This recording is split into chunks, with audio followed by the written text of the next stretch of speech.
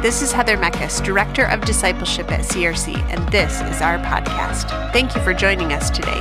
We hope this inspires you, encourages you, and allows you to see how God is moving in and around you. If you would like to check out more resources, go to coopersvillereform.com. Enjoy the message.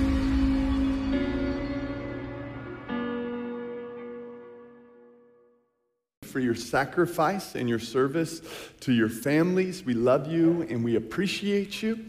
And I also understand that, as our sister Heather Meckes shared, for many, this is a day that can be very hard for a variety of reasons for women. And we want to know that we love you as well and we grieve with you. Would you join me as we get ready to open up God's Word together in prayer? Father, we love you. We thank you, God, for your kindness.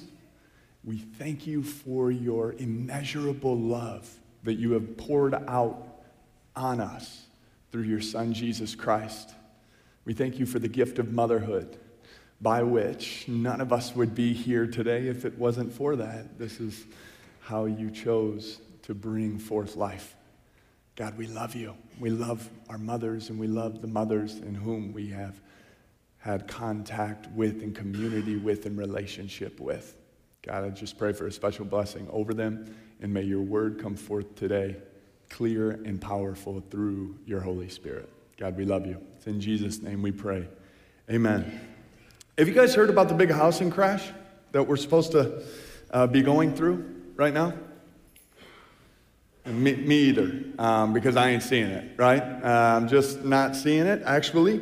I did some research. Year over year out here in the Grand Rapids area, home prices are still up over 10% from 2022 to 2023, with interest rates still climbing. The average home in Grand Rapids is going for $260,000. That's $190 per square foot currently.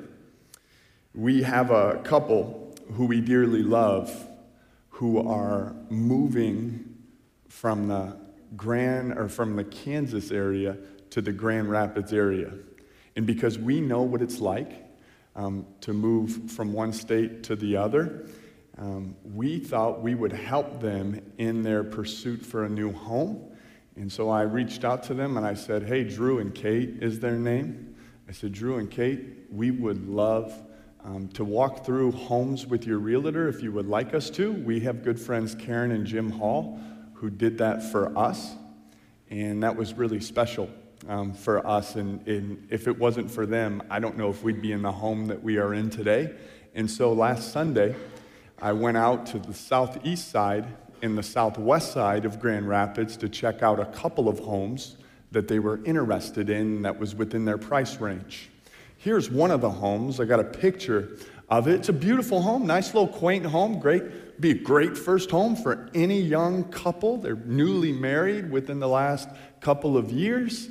And it's about, I think it was 1,200 square feet, a little over 1,200 square feet. Has a basement that I can't fully stand up in, which is normal, pretty normal. And has a nice little master bedroom and a master bath connected to it. But again, it's in the attic area, and so I can stand up under some of it. But it was a beautiful home, so I'm FaceTiming them, and I'm just sharing some of the really cool parts of the home. A fenced-in backyard, small little backyard, but fenced in. A garage, 2-stall garage, not connected to the home, but to the back right there in that picture. And so I'm like, hey, this is a great home. It was on the market for $229. I said, well, I'd probably assume that there's going to be a lot of people looking at this home and interested. And so my good advice to them was really what their realtor said, just give it your best shot, okay? And they did. But the problem was, so did 30 other families. 30 plus bids on this home in Grand Rapids, the southeast side of Grand Rapids. And believe it or not, the home went for over $70,000 over the asking. $300,000+. They texted me the next day. They were like, Yeah, I think we'll live in a box, probably. It's a good option. It's insane. But why are these home prices so high? One word: value. Value. And here's what I mean by that. The value we place on something is revealed by what we are willing to give up for it. So even though the average interest rate right now for the average family is at 7% for a 30-year fixed mortgage, people are still willing to give an arm, a leg, a lung, a spleen, kidney for the homes. Welcome to our last week of this series called Ponder, where we are looking at the person and the power and the teachings of Jesus Christ, perhaps in the view that the disciples would have been looking back after his ascension in. And so today we're going to look, and we're just going to jump right into it, Matthew chapter 13, verses 44 through 46. If you have a blue pew Bible somewhere, it's on page 795 if you'd like to follow along. We're looking this morning at the two shortest parables in all of the scriptures that Jesus taught on. The two shortest parables, believe it or not. Matthew 13, verses 44 through 46. Just because they're the two shortest parables doesn't mean it's going to be the shortest sermon. So we got to get going here. Verse 44 reads like this: the kingdom of heaven is like a treasure hidden in a field. When a man found it, he hid it again, and then in his joy. Can you guys say in his joy? In his joy, went and sold all he had and bought that field. You can leave that up here for a moment. In this first story, in this parable, we find a man who stumbles on a treasure randomly. We have no idea, we have no context on why he was at the field. We don't know how he got to the treasure. Perhaps he was walking his dog, little Joey. I don't know if we named dogs Joey, but it's the first name that came to mind. And Joey started digging, and there you go. There's a treasure. We don't exactly know how this man in this story stumbled upon this treasure in this field, but here he is. He's got a field here, and he's got a treasure. And he's also a pretty sketchy man, because instead of telling the owner of the field there's a treasure in your field, what does he do? He hid it, and then he purchased the field. So what does that tell you theologically? The only thing I can come up with is Jesus dies for sketchy people. Like Jesus dies for sketchy people, like this man who found a treasure in a field that originally wasn't his and ended up hiding it again only to purchase the field so he could have the treasure, okay? He dies for sketchy people. This is actually a story that we read it today and we say, that doesn't make any sense. Yeah, that would never happen. Well, in this day and age and in this context, this was a story that people dreamt of a lot. It was very common. Some of y'all have great-grandparents, perhaps, or grandparents who would dig and have money dug up. I've heard stories of money being hidden in places, and after they pass away, the family's like, man, we got to spend at least 3 days just searching for the money. This is no different. Here in ancient Israel, people would often, if they were being attacked especially, they would often dig a hole in their property or on their property and place their treasure in the hole. And then sometimes what would happen is they would die and they had told no one. And so now they have a lot of wealth underground. And so people, when they're hearing this, and Jesus, if you read early in Matthew 13, he's teaching from inside a boat, and people are sitting on the shore. And so Jesus is teaching this, and people are leaning in because they're like, I had a dream like this before, where I stumbled upon a treasure, and I made it. And so they're leaning in to hear this parable because it connects with them. Now the next two verses 45 and 46, Again, very similar parable here, back to back intentionally. Again, the kingdom of heaven is like a merchant looking for fine pearls. When he found one of great value, he went away and sold everything he had and bought it.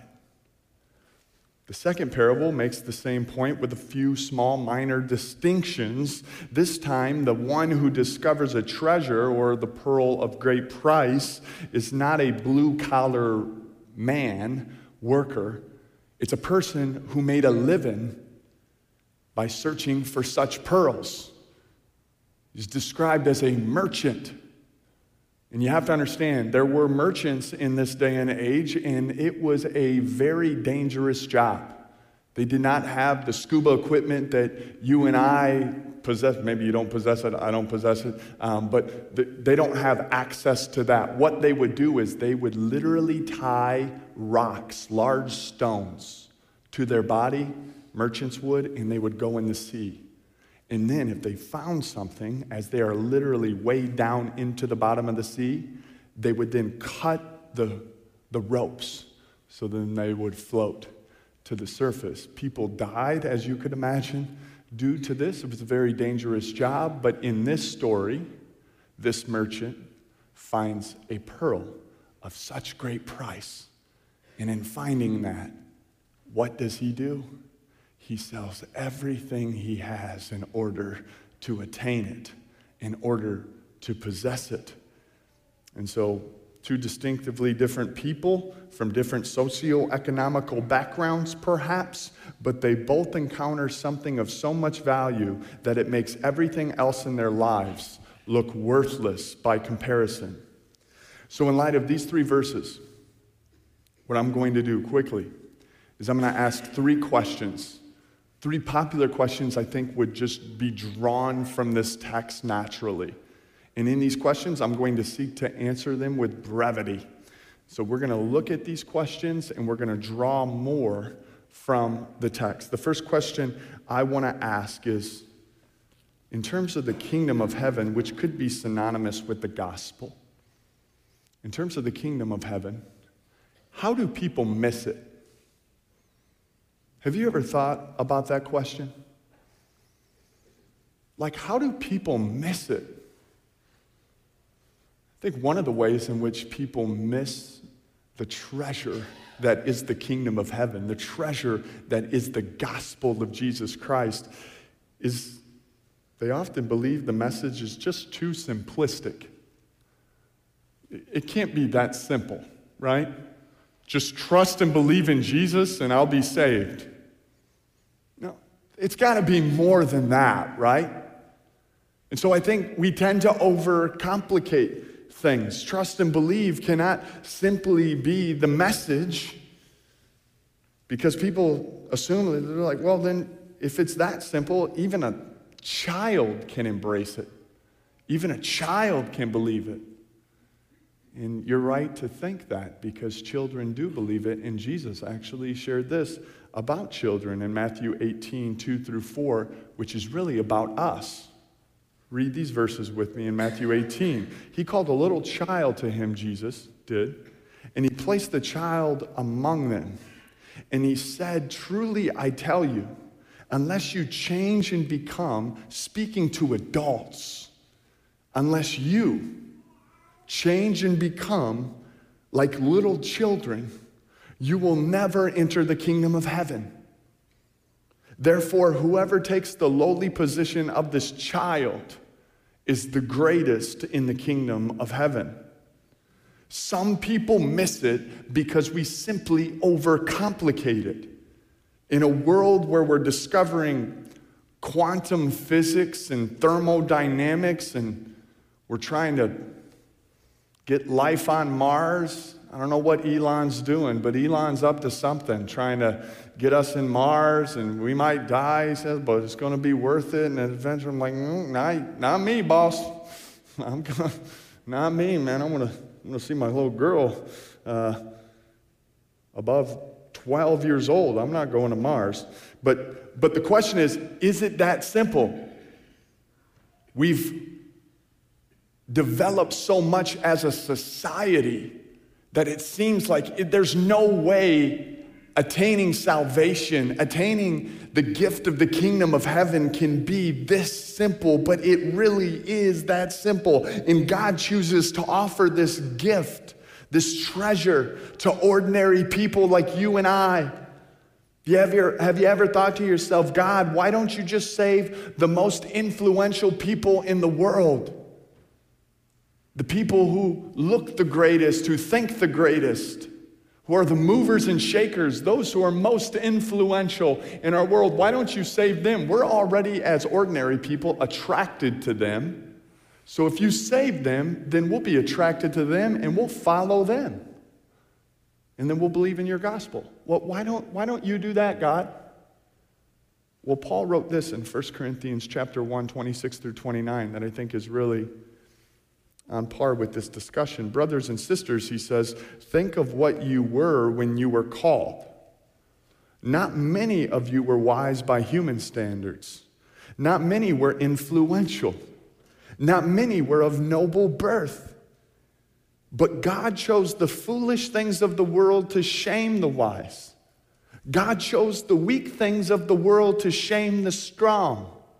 God chose the lowly things of the world and the despised things and the things that are not to nullify the things that are, so that no one may boast before him. So how do people miss it?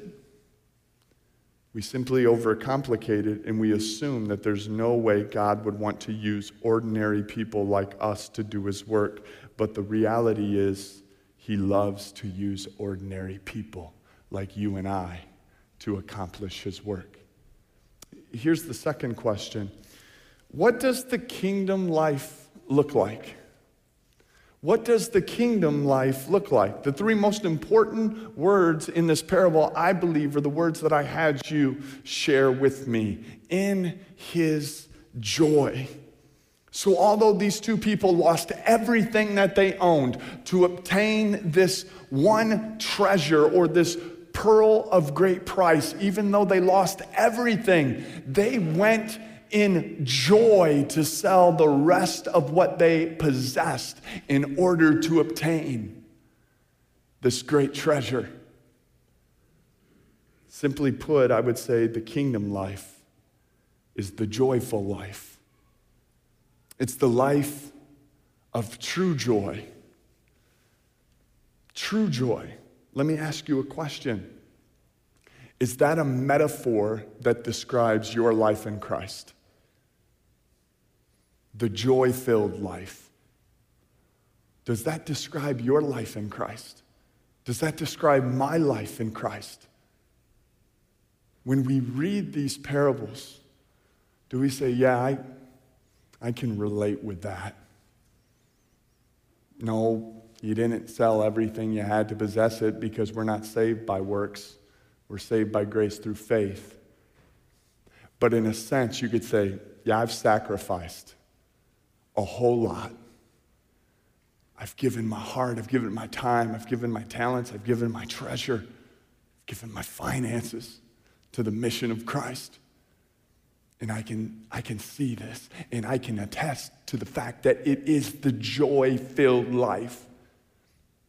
Can you relate with this?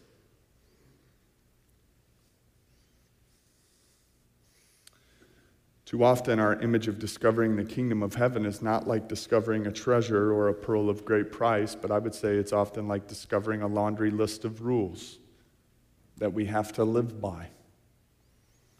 Or as some foolish husbands would say, it's like a ball and chain, as they relate that to their marriage. Oh, the old ball and chain's after it again. Some of us, we see our relationship with Christ like that. It's much better, maybe some would say, than the alternative, so of course I chose it. Christianity's the right thing to do, so it's better than the alternative, which is an eternity in hell. So yeah, that's the direction I went. It's the direction I chose for me and my family. But that is actually blasphemy. That's not the gospel at all. A laundry list of rules and expectations that we just have to work to keep. That's not it. That's the foolish life. That's not the joy-filled life. That's the truncated version of religion that so many people can be stuck in. But that's not the gospel that Jesus presents here. That's a false gospel. And it shows how little we understand about the God we serve and the creation that God made and gave to us to steward and cultivate. There was a prom happening last week in Coopersville. For the Coopersville seniors, and I think juniors are invited to it as well. But there was a prom that was happening. And maybe you know this, maybe you don't. I don't know if it made the Coopersville Observer. It's kind of embarrassing. But what happened is the location, the building that they had rented out was too small. Supposedly the occupancy was only supposed to be 200, but there were 400 kids. Not sure how that happens. If you're a decision maker at Coopersville that made that happen, I'm sorry for calling you out now. I don't know how that happened, but it happened. And what happened was, not long into the prom, I guess the kids, the new thing of dancing is just jumping. So when you don't know how to dance, you just jump up and down. And that's what they were doing. I don't know how to dance it. So I'm like, I could relate with that. And so they were just jumping up and down, supposedly, the Coopersville graduates, or soon-to-be graduates, many of them. And they said the floor started breaking underneath them. The floor just started breaking. They were having so much fun that the floor beneath them started to break. Boy, when one of our elders, Rachel Cunnin, shared that story with me, I said, I got to use that as soon as possible. Guys, do you see the difference in a dead religion opposed to the kingdom life? There's so much joy in the house, the floor is breaking underneath them.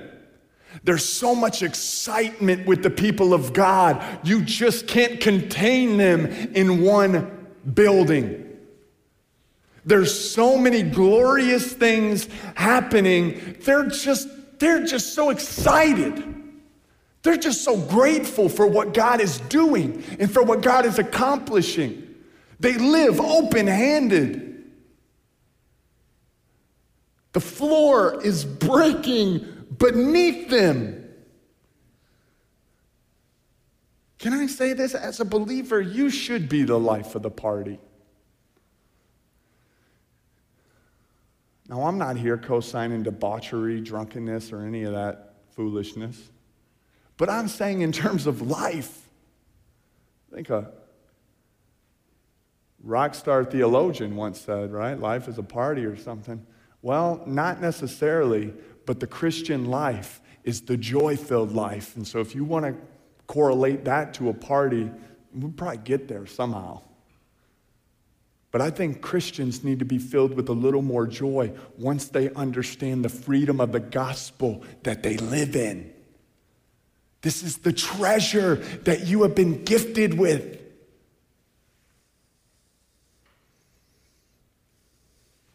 A very popular C.S. Lewis quote from his book, The Weight of Glory, says this. Just listen to these words from C.S. Lewis. The problem is not that our pleasures are too great, Lewis says. He says, but too small, too narrow, too restrictive, too limited by our finite imaginations and experiences. He goes on to say, if we consider the unblushing promise of reward and staggering nature of the rewards promised in the gospel, it would seem that our Lord finds our desires not too strong, but too weak. We're half-hearted, creatures fooling about with drink and sex and ambition when infinite joy is offered us. Like an ignorant child who wants to play in the mud because he cannot imagine what is meant by the offer of a holiday at the sea. We are far too easily pleased, C.S. Lewis writes. The kingdom life is a life of joy. It's a life of adventure. It's a life of heavenly risk-taking. It's a life of leveraging our resources, our skills, our abilities as ordinary people in saying, this is what I got, Lord. Would you use it? And his answer 100% of the time is, yes, child. I will use it. This is what the kingdom life looks like. Now let me ask this third question as we conclude. You might be thinking, well, what does this require of me? What is he calling me to? What does this require of me? It requires your all. It requires everything.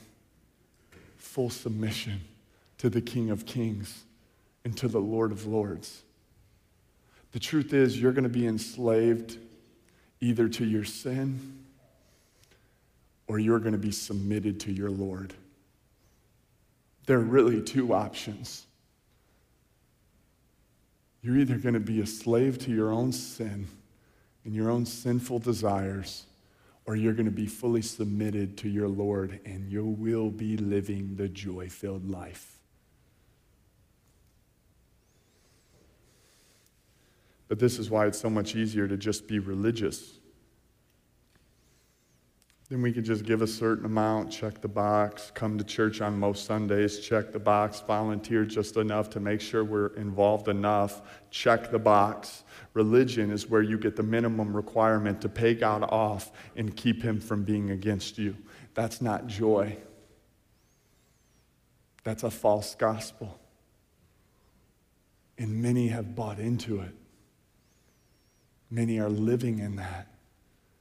And they wonder why when they read these passages, why can't I relate with this? Why doesn't my heart leap for God in the kingdom of heaven like this? Why don't I get excited about the mission like this? And can I just confess to you, man, I've been wrestling with this in this season as well. Went out Thursday. Said, man, I need to get out of the office for a little bit, and I need to take a day and just be outside. It happened to be one of the nicest days of the year. It's pretty warm, about 83 degrees. And I went out with one of our elders, and I went golfing. And what happens is when you go golfing, this hasn't really ever happened to me. I don't go golfing all that much, I guess.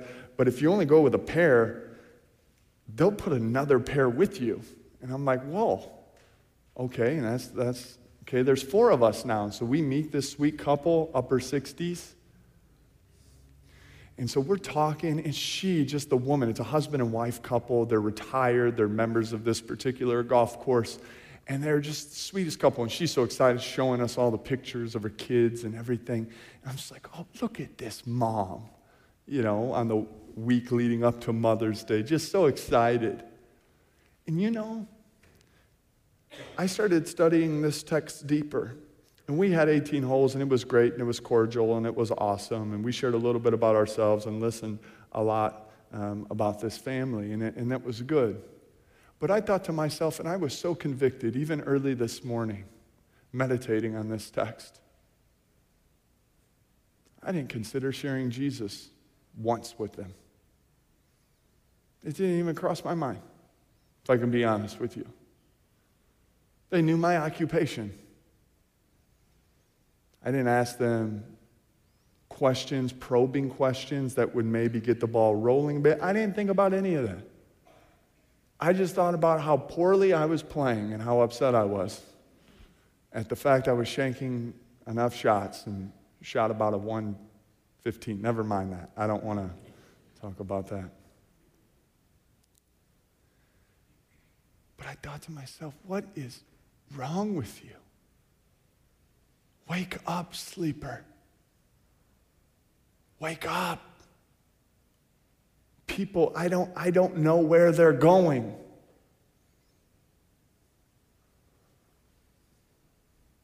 What does this require of me?